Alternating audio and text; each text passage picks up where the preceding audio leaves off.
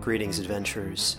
Today we're excited to introduce you to a new story, Dark Dice, a horror podcast that blurs the line between actual play and audio drama, where the story is determined by the roll of the dice. 6 adventurers embark on a journey into the ruinous domain of the Nameless God. They will never be the same again. One of the players is not what they seem after a doppelganger, a creature that can assume the form and voice of whatever it kills, infiltrates the team. As the players are picked off and replaced one at a time, can they figure out who the monster is before it's too late? Can you? Here's a quick example of what our show sounds like. The shambler with the jar of liquid inside of him. Soren Arkwright let loose an arrow that cracked the glass, passing through the spine of the creature. The shambler still managed to maintain its forward momentum, but stumbled as it eagerly tried to bite and swipe at Soren, landing near his feet. As Jeff Goldblum has now joined our cast, Dark Dice is available however you listen to podcasts. Realms of Peril and Glory will begin after these short messages. We'd like to thank our patrons, Holly Fitz, Annie Zan, and Emily Castle, for their support in making this series possible. If you enjoy Realms of Peril and Glory and all the things that we do, then perhaps consider joining our Patreon. It's the best way to support the show and keep us going. So please, go join these fabulous patrons by going over to patreon.com/lightandtragic. You can get some bonus stuff like ad-free listening, more games, and a lot more. Again, that's patreon.com/lightandtragic. Welcome to Making the Game, Realms of Peril and Glory's interview show. Today we're talking to Nathan Blades, or as you might know them, the Neon Caster. Enjoy the show.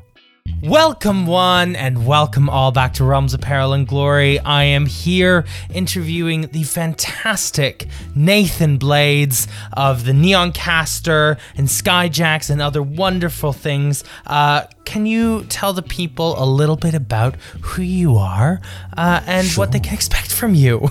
Yes, indeed. I'll give the intro that I usually give. Hi, hello. I am the androgynous android game show host from the future, Nathan Blades. Tabletop RPG designer, streamer, voice actor, and general internet ne'er-do-well.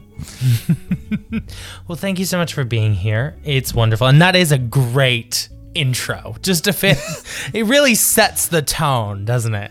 I mean, I think one of the things that streaming does specifically is that you need to find a real snappy way to introduce yourself that you can say without flubbing as many times as you go on air.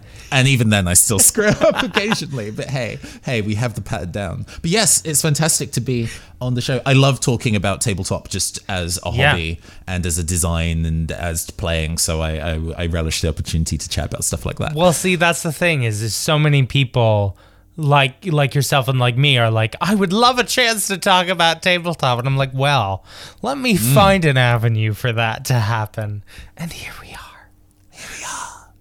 So actually, you mentioned streaming and all that. That actually leads into one of the things that I have on my notes, which is that as a Twitch streamer, you are very much like aware of how TTRPGs and playing them for content is put out, but how I'm aware of it is, we can edit it. You know, we can, if there's a funny silence, you know, we'll trim that. If we need to tighten up a line, you know, we can do a pickup if something's not totally clear for whatever reason, you know, 1 or 2 bits here or there. But you go out live. Yeah, indeed. I didn't always. Initially, when I started doing actual play in general, which is now about like 4.5 years ago, I had a podcast, an actual play podcast called The Talent Agency, that was primarily run in a system called Shadowrun Anarchy, based on the mainline Shadowrun franchise that you've probably heard of, but designed to be rules light, a bit more, giving players a bit more agency, a lot more chaotic, hence the name Anarchy in the title. And that was I really enjoyed doing that. That was a very unprofessional production, right? You know, sitting around with my friends, inviting them over to kind of record it. The early episodes, the audio quality of which is very sketch, but we didn't know what we were doing, and I only gradually, slowly learned how to be better at it as we went. But I actually kind of burned out on doing that show because I hated the editing process. Yeah, fair. I mean, sometimes when I would sit down and actually do it, it's like, oh, this isn't so bad. But the process of having to put in background music and sound effects and cleaning up people's voices and doing those kind of selects and stuff was definitely necessary. Like it would be, I think in some places would be unlistenable if we didn't do that, or at least just really boring. But having to go and do that after the fact, I've already had all the fun running the game, right? And now the fun has stopped, and now we need to do the boring part where we edit it all and put it out. But other people are really into that kind of thing, so I'm not going to yuck other people's yums, but I found that really difficult. Fair. So when I moved into streaming, part of it, I didn't go in with the intent of, but realized relatively quickly that the work to make a good streamed actual play became front-loaded rather than back-loaded. So I needed to make sure that I had all the visual assets and all the audio assets, because I play with not maps, but visual cues and tokens a lot when I stream. And, you know, I need to know in advance where we might be going so I can make visual assets for those kind of things. And that can be a lot of work, but I find that work a little easier on me. When it's before. When it's the before, because then it's building up to the exciting moment of running it. You get to make the cool artwork and you're like, oh man, they're going to flip when they see this. I know exactly what you mean. What you mean. And then it's done. And then you don't need to edit it at all. At most, you need to top and tail it. And if you had like a comfort break in the middle, which you should, don't make your performers just perform for like 3 hours straight without a break. That's a crime. Imagine if you went to like the theater, or there was like a theater troupe that performed a show like weekly for like 3-4 hours, and there was no intermission. Like, just none. Oh my god! Neither the audience nor the players would be happy with the circumstances involved. Give your someone players with a break. very long legs in a country with famously tiny seats. That would be hell on me. Everybody needs to get up and stretch. The GM needs to get up and stretch. The actors need to get up and stretch.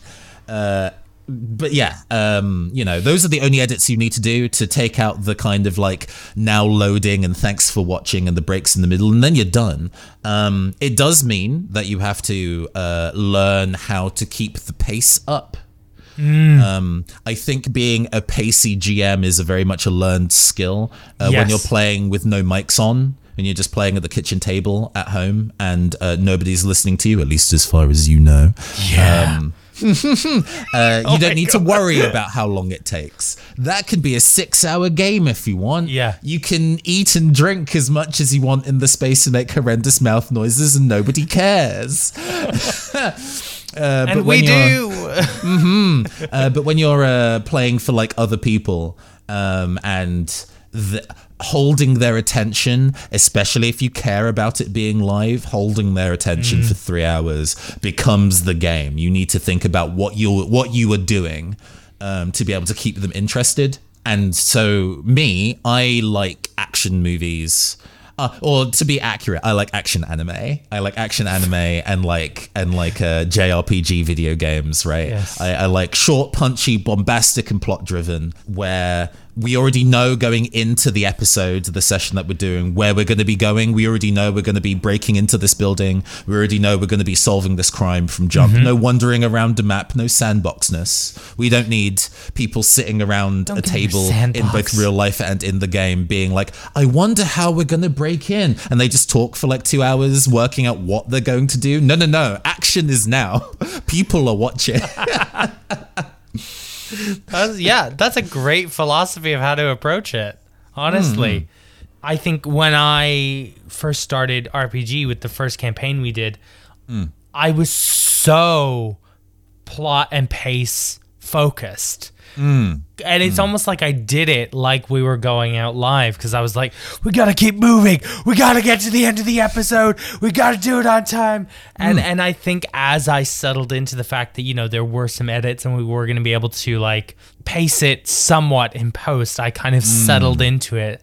But at the beginning, I think I very much treated it, like you said, where it's like, you got to keep this shit moving, buddy. Like, I mean, as somebody who's worked in TV, you've probably seen a live show happen, like behind the scenes on the live show, and you know that there's no time to faff.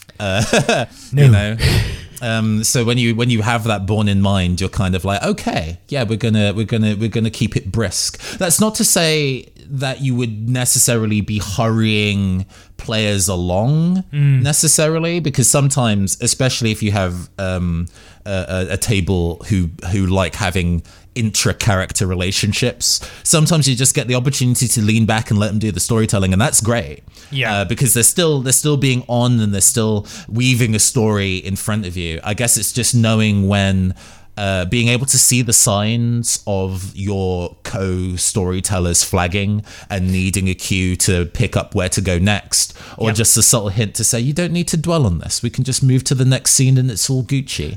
That's an interesting thing of just being clear. It's like, no, there's nothing there. I know I've told you there's a dark alley down that way. All I can tell you is there ain't nothing down there. Ain't nothing down there. I run a lot of mystery work now. So one of my big streamed campaign, because I normally do one shots on air. Mostly because there's a really large number of games that exist, and it's nice to be able to demonstrate them all. I write my own games occasionally, so I want to be able to do a one-shot of my game, so if somebody wants to know how it's played, they can just go watch it. But I did do one campaign called Arcana Core, really heavily inspired by like the Persona series of video games. You know what I said earlier about being a JRPG fan? Yes. Run in both City of Mist and Void Heart Symphony, both urban fantasy games that use Powered by the Apocalypse, so they have the same dice system, so I was able to just like make them kiss. We were using City of Mist for like the real world. Yeah. And then whenever they were like diving into the subconscious to do explorations and do dungeons and fighting, we would move to the other game. So there was like a reason to move between the two systems. Yeah, that's really fun. I'm sure there are other actual play productions that do this kind of multi-system thing, but I thought I was being avant-garde. Well, I mean, from my perspective, you are. So, you know, don't give yourself the credit you deserve. Thank you. It's really it's a fun way to be able to kind of like, you know, all tabletop RPGs usually ideally have something really unique about them. That's the experience you want to draw out, and sometimes you want more of those, more than what one game can provide. So why not to? Anyway, that's all to say that was a very mystery-driven campaign. It was across 3 different like cases where they were going and investigating and all that. And one of the big things about mystery writing for tabletop RPGs is that you need to make it easy enough for the players to kind of solve by themselves, but hard enough for them to kind of feel engaged and get stuck sometimes.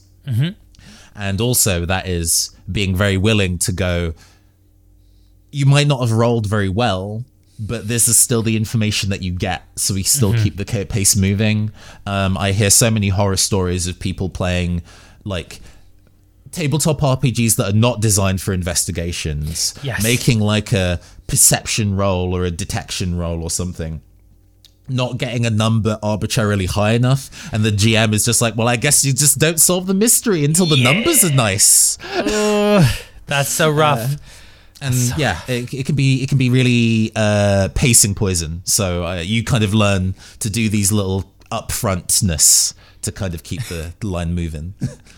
It's funny you say about solving mysteries. I have a story kind of the other direction of that, where like the players were at this kind of crucial junction in the mystery where like they had enough pieces to like start making assumptions or putting pieces together and seeing where the gaps were. Then one of my players went and was like, I want to roll to see if I think this person looks like this person, because one of the things was a familial relationship. Straight up rolled a nat 20. And it was like, yeah, you could see the and then it was like, you know, another thing of like, oh, and then can I do this? Nat 20. Oh, and then can I do this? Nat 20. 3 in a row, and they just burst the case wide open with 3 consecutive nat 20s, and I was just like, Oh no! I mean, there's the joy in also being able to have that kind of like, I've solved the case. Yeah, fully. Thank God it was the detective character who actually got those.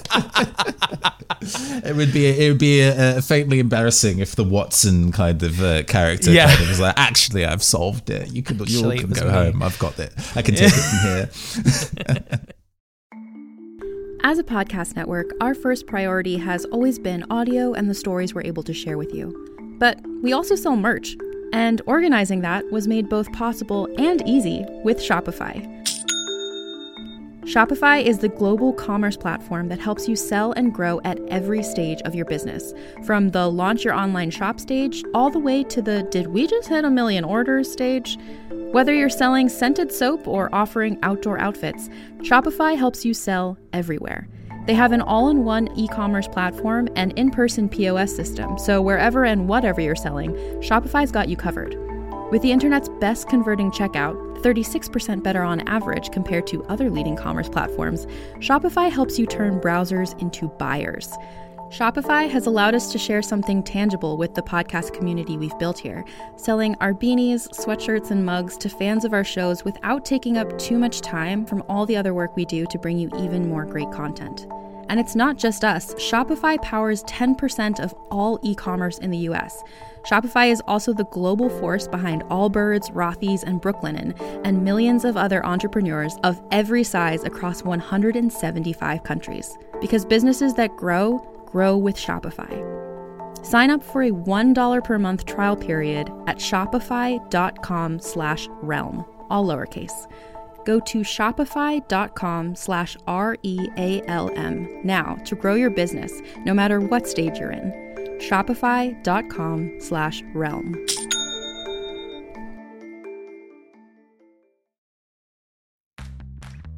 You can shop from anywhere doing pretty much anything. You might shop while working, eating, or even listening to this podcast. And however you shop, we all know and love the thrill of the hunt. But do you also know how to get the thrill of the best deals? Because Rakuten shoppers do. With Rakuten, they get the deals they love with the most savings and cash back. And you can get it too. Start getting cash back at your favorite stores like Sephora, Nike, and even Expedia if you're looking to get some travel in. And getting cash back doesn't mean you have to miss out on sales because those can just be stacked right on top. It's easy to use and based on a simple idea. Stores pay Rakuten for sending them shoppers, and Rakuten shares the money with you as cash back through PayPal or check. Download the free Rakuten app and never miss a deal. Or go to Rakuten.com to start getting the most bang for your buck. That's RAKUTEN.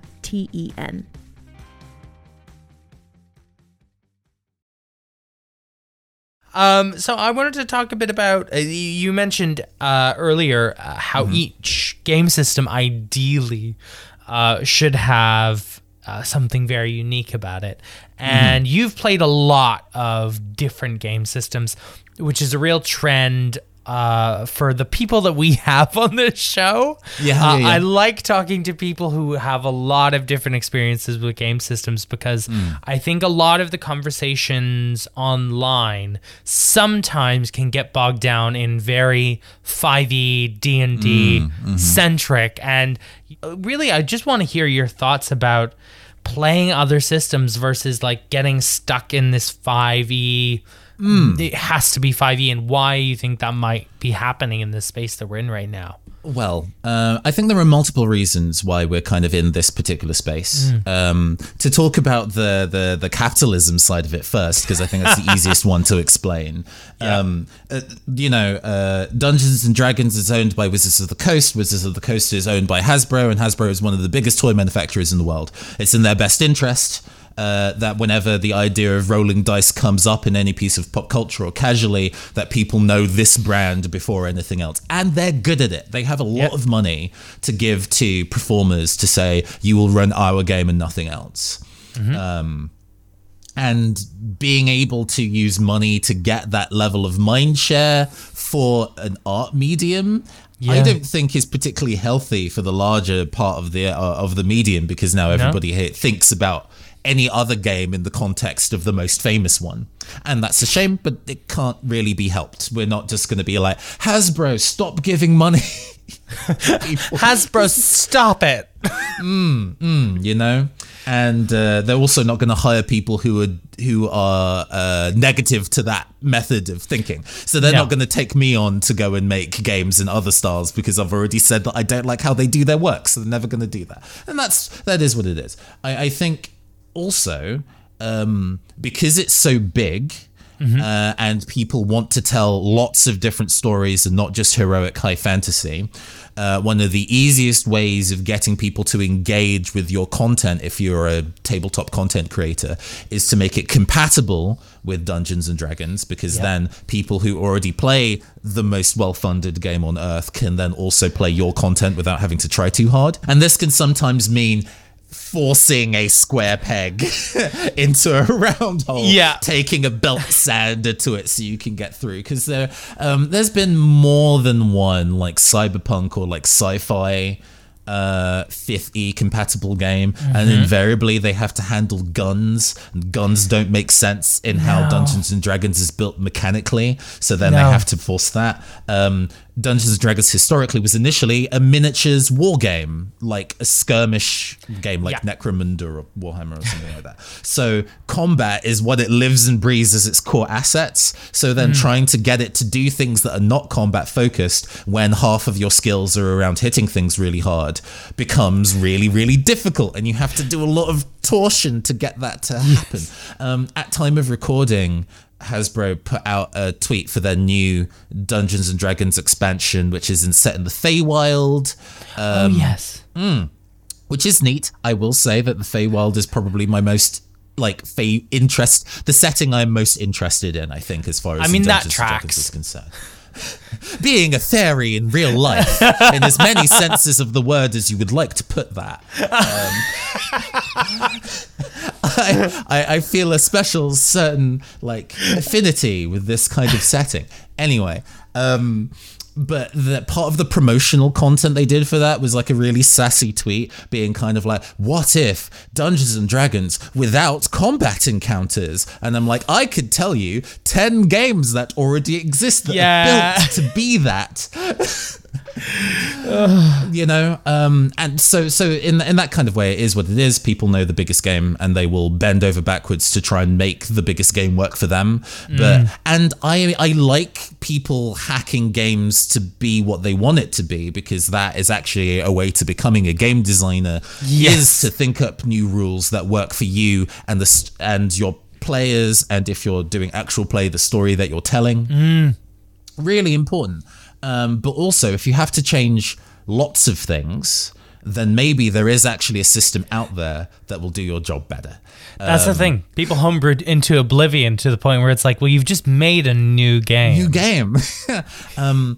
I will talk about it because it's a show that I genuinely really, really like. So it's from a loving place and it's not me being mean. There is a relatively recent actual play podcast called Planet Arcana, which is kind of like a science fantasy, surrealist noir kind of deal. Really, really nice audio production. The Arcana in the title isn't messing around. Tarot influences from the top to the bottom. The main cast is like a femme fatale and 2 quirky robots. I was like listening to the opening episode of that and being like, this is so cool. This is amazing. I love what it's doing with the setting. I love what's happening here. And then in the second episode, they fight something and they say roll initiative, and then it becomes just Dungeons and Dragons and not the cool setting that they were working before. And I'm like, yo, there's so many really cool systems that would do what you want to do without you having to break anything. And I'm like, but you're like 10 episodes in, and it would be genuinely rude of me to say, hey, I love what you're doing, but could you do something else? Could you stop? So no, it can keep rocking. It can keep rocking with it. But I won't lie. There was a moment I'm like, this is so good. I wish it was using a system that lent into the uniqueness of what it wants to do narratively. But you know, that's the kind of vibe that they wanted to tell. But yeah, I think as a general advice, if anybody was going to go and do an actual play, or even if they were recording off air, right, and among your party of people, you're all fans of a particular type of genre fiction, you could easily go to, there's a couple of different resources of it. I think there's like a tabletop equivalent of Board Game Geek that sorts RPGs by their kind of like thematic genre. So you could all be like, oh, we really love superhero pulp. And then you could go look and see the bunch of different superhero pulp systems that exist and find one that works for you. I need this in my life. I'm running a show where we're rapidly eating through systems. It was a really solid thing, but hopefully I'll be able to. I have my tablet handy. We're going to do dead air for a second while I go and find it, but it's fine. You'll edit it out. No need to vamp. We can edit this out. Oh my god. Okay. It's just called RPGgeek.com. So instead of Board Game Geek, it's RPGgeek.com. Well, there we go. RPGgeek.com. Check it out. Genres within genres. Apparently, the tab that I previously had open was animation/comics open brackets anime/manga. So it clearly gets that granular with the genres. It's very consistent. You're very consistent. Very consistent, apparently. I know what I like. But yes, you can go and look and see what kind of games out there work for you. Itch.io, the online repository for all sorts of indie productions. They do like video games and other like art pieces and art tools as well as tabletop games. But so many indie creators make stuff there for not very much money at all. Buying a 200-page hardback or like 3 200-page hardbacks if you're playing D&D can be very expensive. So here are some other games that don't cost that much. Yeah. It's also nice. Speaking of kind of systems that are maybe indie or, really just not D&D, do you have any games that you've played recently or want to play that you would like to recommend people or just want to talk about? Because I want to hear about them. Oh my gosh, yeah. Since I talked about City of Mist, I will bring that back up again because it's genuinely one of my favorite games. So City of Mist was initially kind of billed as superhero noir, and actually mechanically it's a little separate to that. The idea is that you as player characters are a gang of investigators who all balance their mundane real lives with supernatural abilities that have been gifted to them through some kind of archetypical entity within fiction. Nice. Within the book, it usually sticks within public domain fiction and mythology, but as players you can use any fictional person or object or location as your mythos, as it's called. And so you could do really interesting things like, I am a surgeon whose mythos is Snow White, and so that means that I can take fruit, particularly apples, and then give them unique medicinal properties if somebody bites into them. I might be able to summon a bunch of surgical aids on command, and I can only summon 7,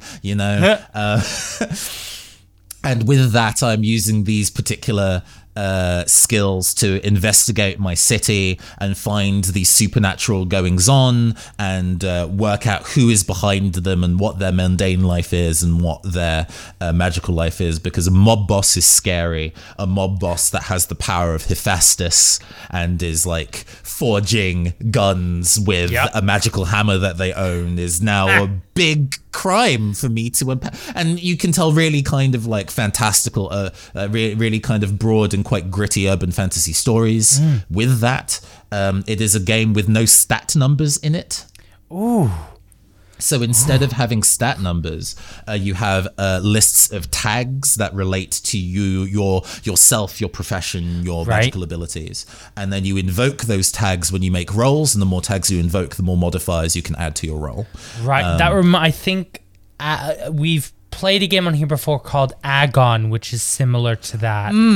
I think it's also, if you've played any games that are powered by Fate or the Fate system, that Fate also uses tags quite heavily as being able to inform one's abilities. It's a cool thing because it means it's what's so much easier to think of your character in terms of short phrases of what they do and what they're good at, rather than having to be like, I have a strength of 8. What does that mean? You know? And so it's easy to kind of think in how your character thinks, because that information is in front of you. Those acting cues are in front of you.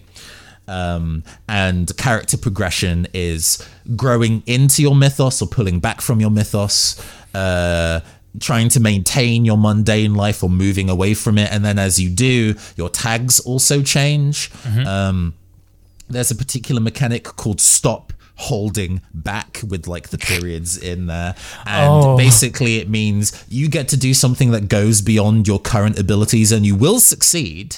It will absolutely happen. You're actually rolling to see what it takes from you to exert yourself in such a manner. And that sounds so cool. When storytellers realize that it is time for their character to stop holding back, you already know that you're getting storytelling gold. Like, you don't need to engineer that. They already know when their story beat where it's time to go all out. And that's great. Yeah. I love that. Oh, that's so good. I've written that down. I'm going to check that out. I would highly encourage the audience to do the same. That sounds excellent. And at time of recording, but it will be out by the time this episode airs, Son of Oak, who designed City of Mist, are currently, again at time of recording, kickstarting their newest game, Queers, with a Z and an exclamation mark. Based, funnily enough, on like a Super Sentai manga, like Power Rangers style vibes. But imagine if Power Rangers were also like a ballroom house where they all are LGBTQ plus performers who turn into superheroes to defeat the physical manifestation of ignorance in other people. Oh my God. See, this is the thing, is I don't think that you just can't do something like that in any other system. Yeah, it's just super unique to what it is. That game uses the City of Mist mechanics.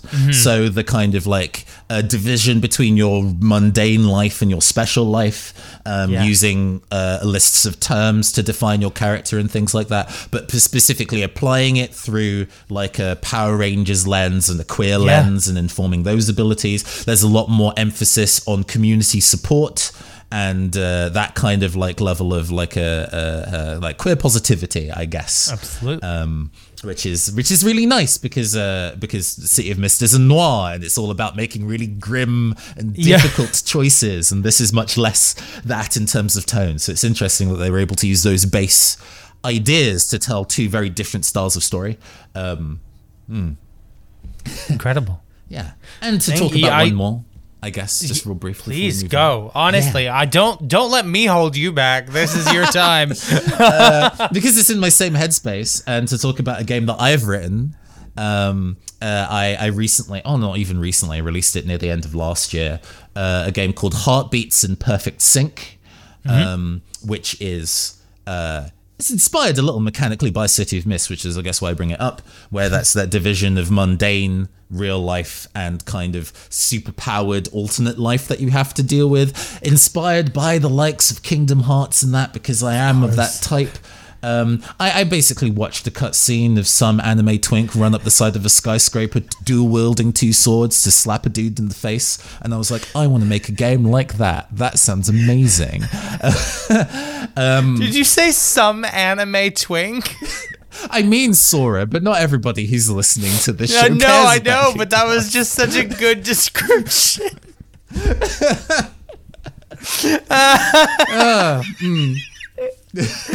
I talk about it like that, but it is a game series very near and dear to my heart. Anyway, all the players are mundane people who, through their smartphone, can summon a gigantic, oversized, ridiculous weapon that they use to fight the darkness in people's hearts called the Pulse.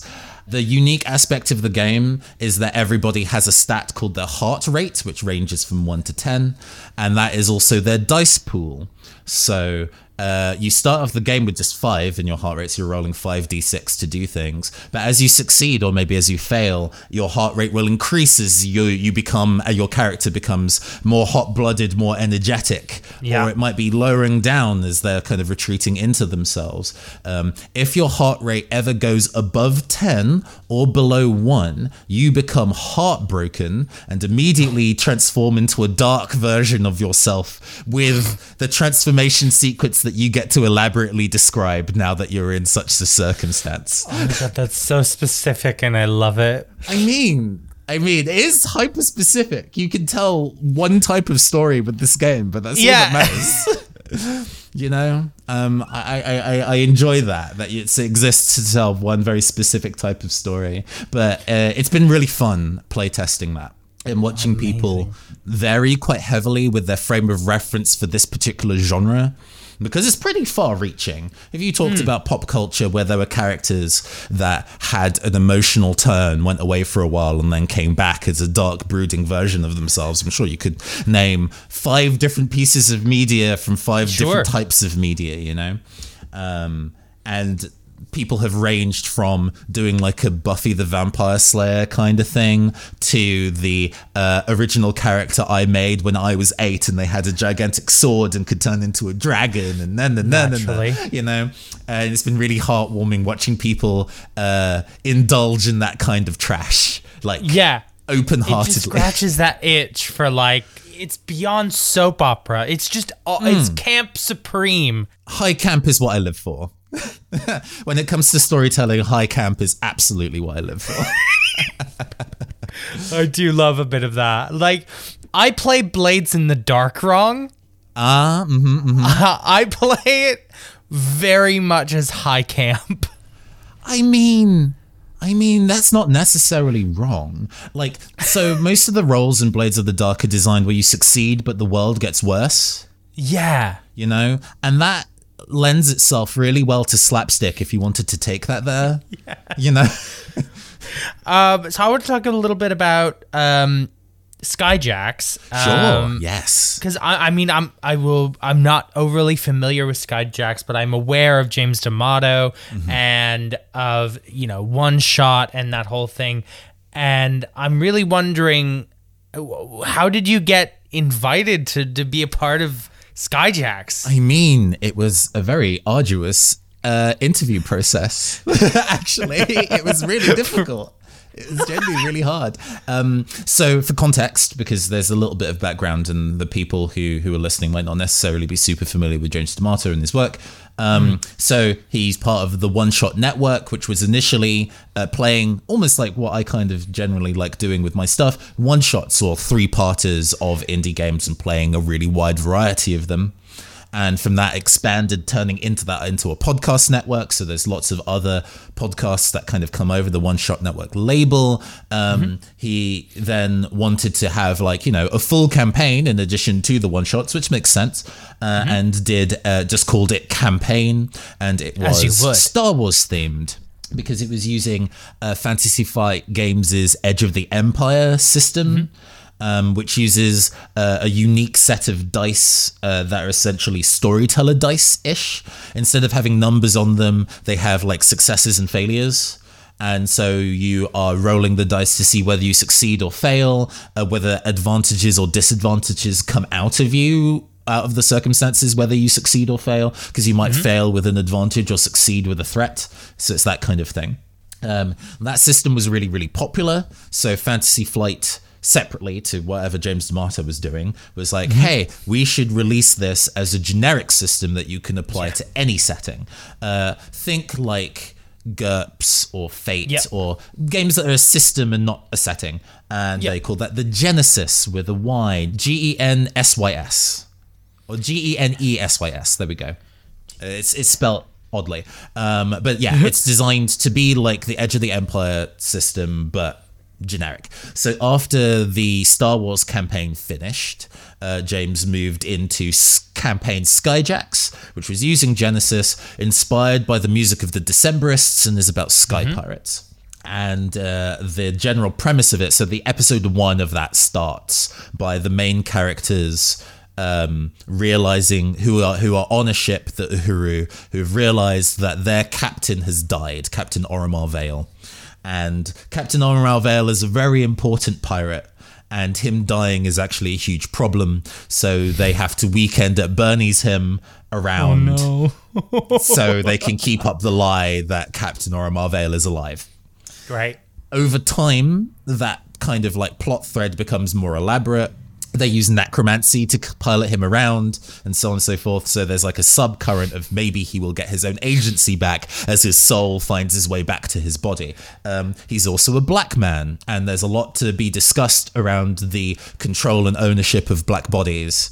And Skyjacks is inherently, as a thesis statement, an anti-colonialist show. Yeah. The villains are colonialism enablers and fascists. So they were like, oh, it would be really good to have somebody be Captain Oromar. They want a black person to voice Captain Oromar because that would be awful optics if it wasn't. Yeah, that would be bad. You know, and somebody who could do pacey storytelling and be able to be themselves anti-fascist in the stories that they're weaving and so on and so forth. So they did a general casting. I admit that I wasn't a direct listener to the show when the initial casting was on, but I had been listening and was a fan of James D'Amato's work previously. I met him at a convention in 2019. He went to Thought Bubble, which is a indie comics and publishing convention. He was publishing his new tabletop RPG book. I gave him a zine that I had made, being like, I made this, it has dice rolling in it, I thought you might like it. And then later that weekend he came back to me and is like, I have a job for you, do you want to write an RPG for me? And I was like, yes. Of course I do. So I now have a game in the book called the Ultimate Micro RPG book, which has like 40 or so different micro one-page RPGs written by different people. So I have a game in there called On All Frequencies, yada yada yada. But so we'd already known each other, and I was kind of like, hey, I've worked with him before, he knows who I am, I'll apply to this. And it was quite involved. I had to talk about in writing all my previous kind of actual play and broadcasting accomplishments. Then I had to send in a voice reel, like it was applying for an audio drama. Then I had a one-on-one interview with James where I kind of answered some questions about how I would perceive the character or what I might do with the character. And then I had a demo session with the other players to see if I was a humor and tonal fit. Yep. And all of that makes sense for like general maybe TV production casting. I think he hired a casting expert to be part of the process.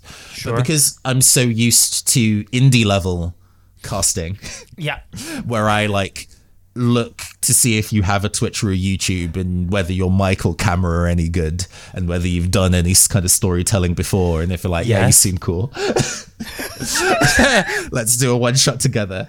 That's my life. You know, but because this was a thing that, you know, it's because it's funded via Patreon, he can actually pay all the participants for their time, and as a result there is a contract, and he really wants to expand it into you know, an established franchise and IP.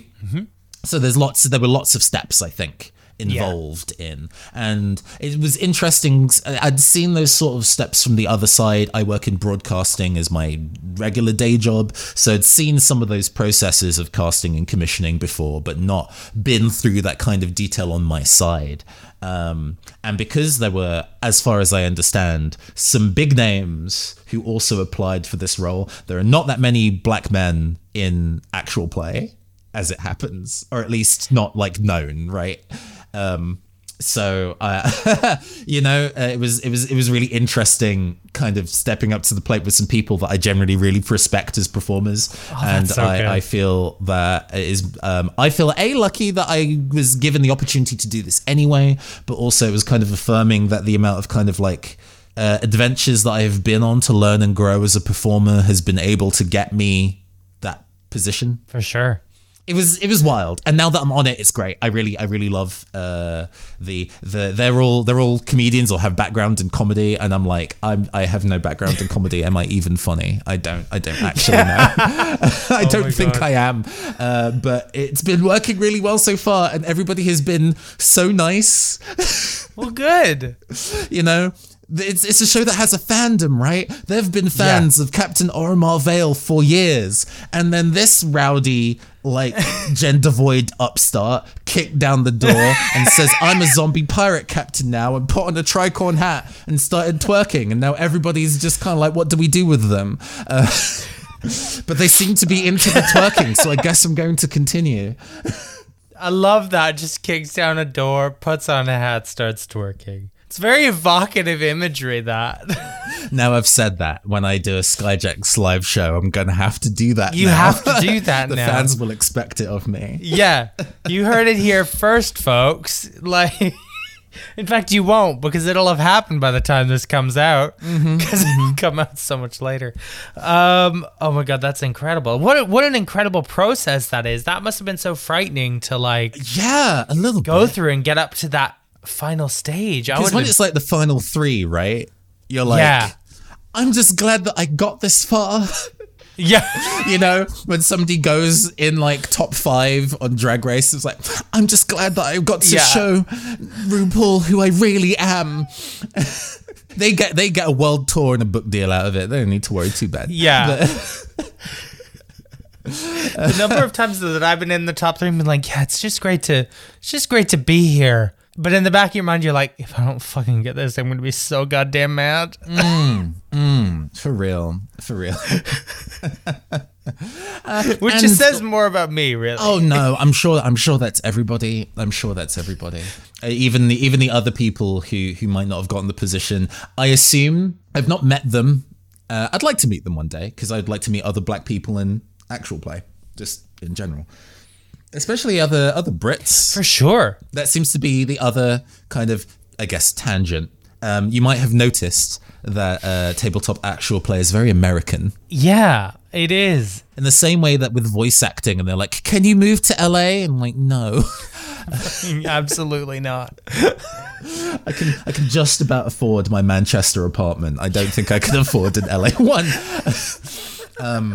But also having to do stuff on American time, because you know I got very used to doing shows that start at 11 and end at 2 AM.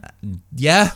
Oh. Yeah, I've done a couple of different productions where that's the time that's available, and I'm like, cool. And then eventually I moved to a job that is actually really demanding, and I can't be a zombie the next day. And I'm like, well, I have to do the job that pays me. Unfortunately, I can't. But yeah, you get used to kind of sometimes navigating those. For the most part, it is, you know, what my 6 p.m. there 1 p.m. on Saturdays is usually how we vibe these days, and that works. Yeah, out. That's okay. I'm aware of those. For sure aware of those. I'm gonna start wrapping things up in a minute. Absolutely. But one last thing I absolutely have to talk about, which you brushed on briefly, is your TTRPG writing.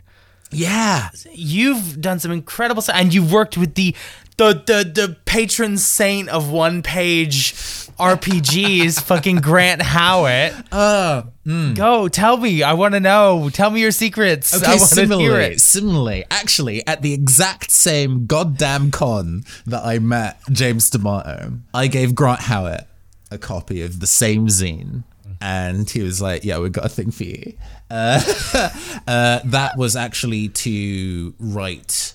So his mainline non-one-page RPGs like Spire and Heart, Yes. which are both real cool settings. They manage to straddle the line between high fantasy and urban fantasy in what they do. Really interesting. But there was like a mission supplement book for Spire that he was getting guest writers for, so he kind of approached me to do that. I'd seen him a handful of times at like UK Games Expo in previous years, and actually because I played his game Hack the Planet, I'd Yeah, never played love that Heist, game. but I like Hack the Planet because cyberpunk nerd. I loved the elegance of cyberspace and meat space as your two stats. Oh, I love it. I've played that game before. It's a wonderful game. So cool. And so eventually I wrote my first tabletop RPG inspired by interviewing somebody. Like I interviewed another tabletop like streamer, and at the end of the show we had a segment where I was like, hey, if you had infinite time, infinite money, and nobody to tell you no, what kind of thing would you make? And he was like, I would make a really elaborate like RPG where you are a sexy spy and you have to flirt to get what you want, but also you have a really elaborate outfit and your elaborate outfit defines your stats. And it's like it's like a spy dating sim fashion simulator crossover thing. I'm like, that's sick. so good. And also you're a tabletop person. Hey, would it be if I wrote like a 1-page RPG that was inspired by this conversation? So I wrote Agents of Hugh standing for Hunky Undercover Elites, where you have two stats, fierce and fabulous. And teamwork, you have to describe how you use your secret spy gadgets or your personal physical or personality pride with sizzling tension to do your teamwork. And so I wrote that. I printed it and gave it to Grant at UK Games Expo, and I was like, I was in the same voice that I talked to James D'Amato earlier in this episode. Hey, I really like Hack the Planet, so I wrote this thing for you. I hope you like it. Basically, like handing him a Valentine's card in like elementary school. Do you like me? Circle yes, no. Yes or no.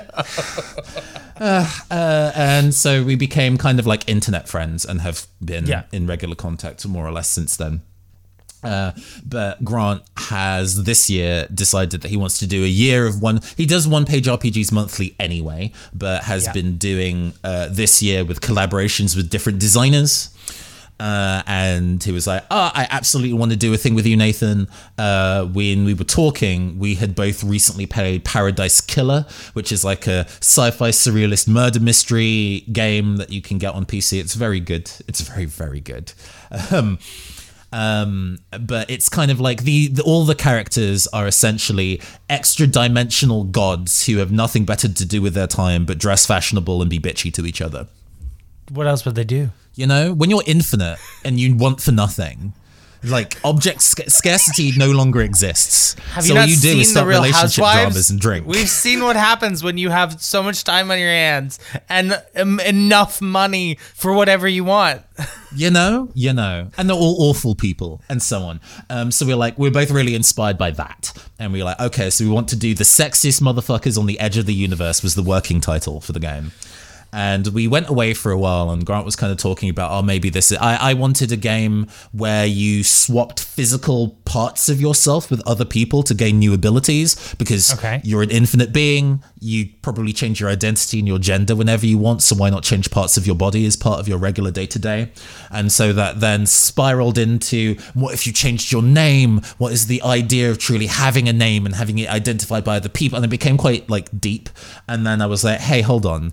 My reputation for game design is loud gay trash. We should probably just make some loud gay trash.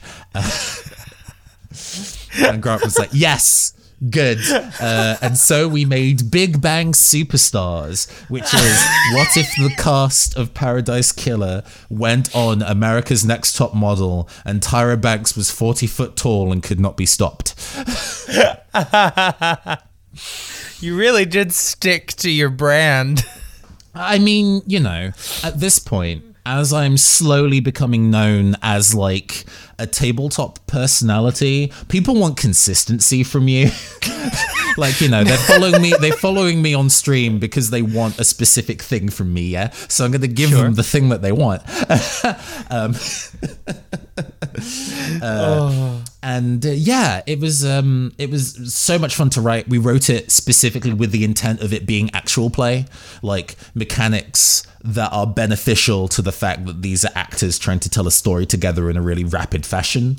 Nice. And it was really nice building that from the ground up into the game design really intentionally. I think the games that I've made before, because most of my tabletop experience is actual play, think about actual play when I write them, but this was one where I was like in the checklist of things that I want the game to be. That was an actual like check mark in there. I think in the grand scheme of the games that have been released by co-authors so far, this has maybe been one of the least popular, but that's okay. I mean, it's not Grant's usual brand of game style, and that's the point, because that's what these crossovers are, is kind of like fresh brands in between. Grant, although he is part of the queer umbrella and is self-professed to not necessarily like physically embodying that as a person or necessarily in his work directly, so I think the fact that this game was incredibly queer caught people by surprise. Just a hair. I mean, fair, but also, like, haven't we just had, like, the Himbo heist game? Is that what it is? Yes. You know, Sasha Siena's game. Yeah. Well, you have to solve the mystery before the end of the day, but you're a himbo and can't think very hard. But gosh dang, you're trying. That game's really cute. The reverse Cluedo one, I think, is my favorite of the ones that have been released so far. Wasn't it? Where you have I haven't looked too much into that, but I want to. You use the actual pieces of Cluedo to play the game, which is amazing. I have a Cluedo set. The actual game of Cluedo is not very good. I love Cluedo as a board game for the aesthetics of it, but this is not a board game conversation, so I will hold this mostly. Cluedo is the best board game. Cluedo is like the most aesthetic board game and is one of the most conducive to you dressing up. And somebody gets to be the distressingly sexy Professor Plum, and it's going to be me. I'll fight you. But as like a mechanical entity, it's not super involved. No. And you know, it's largely baby's first deduction game as an actual game mechanic. Sure, but that's okay. But it could be spicier. You could be trying to be the murderer. You know? Yeah. I think I'm now in the market for just general Cluedo hacks. Give me additional rules to make Cluedo more complicated as a game, and I'm there.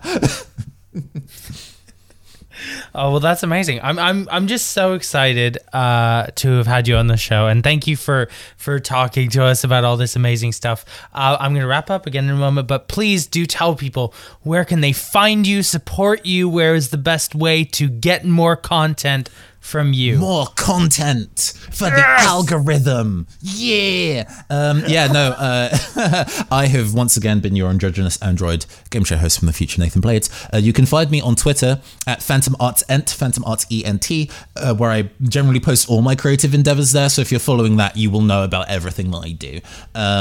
My games can be found at sixofspades.itch.io, because I made that before I started to have consistent branding. Ha ha ha ha ha ha. It's too late to change it now. You can find me on Twitch at twitch.tv/The Neon Caster, where I stream as a human lots of tabletop RPGs, critical discussions of video game in terms of the arts and themes and ideas. But then I also stream as a VTuber video games that use tabletop in their mechanics in different ways. So I've been playing stuff like Slay the Spire and Dicey Dungeons and Library of Ruina. I also do monthly quizzes as Caster, my VTuber, because he's a game show host. Like I say in the title, it's not a lie anymore. I actually run quizzes. We recently did prizes for the people that won last time. So, wow. Yeah. Giving away copies of RPG like keys to download off itch.io for the people who win the quizzes. Nice. So yeah, you too listening might win if you tune in and go and join one of the quizzes. But that's me. Thank you so much for having me on the show. This has been rad. Thank you. I'm going to do my social media spiel. So you guys, of course, can go support Realms of Peril and Glory on Patreon. That is patreon.com/lightandtragic. If you want to follow us on social media. If you want to follow us on social media, you can head over to Realms Pod on Instagram, Twitter, and Facebook. You can find myself personally at ZackFG, that's ZackFG on Twitter, also Instagram, but I don't do anything on it, so what's the point? And merch. Merch is another thing we have, and it's actually not bad. It's quite good. You can go to the link in the podcast description for our merch store. And I think that's probably it. We'll see you later. Bye. See you around. Bye-bye. Oh, that was smooth.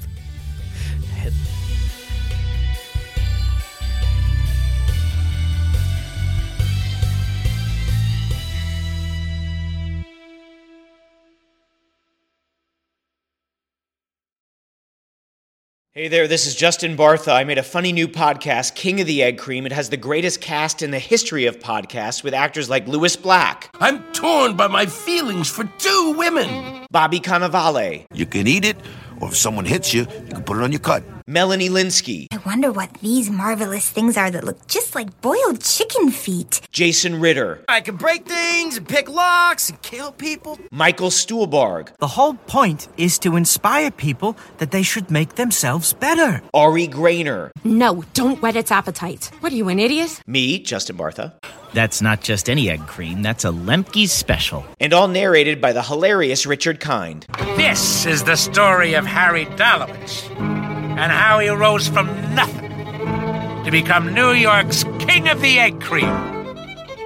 So if you like funny true stories, come listen to King of the Egg Cream, available wherever you get your podcasts.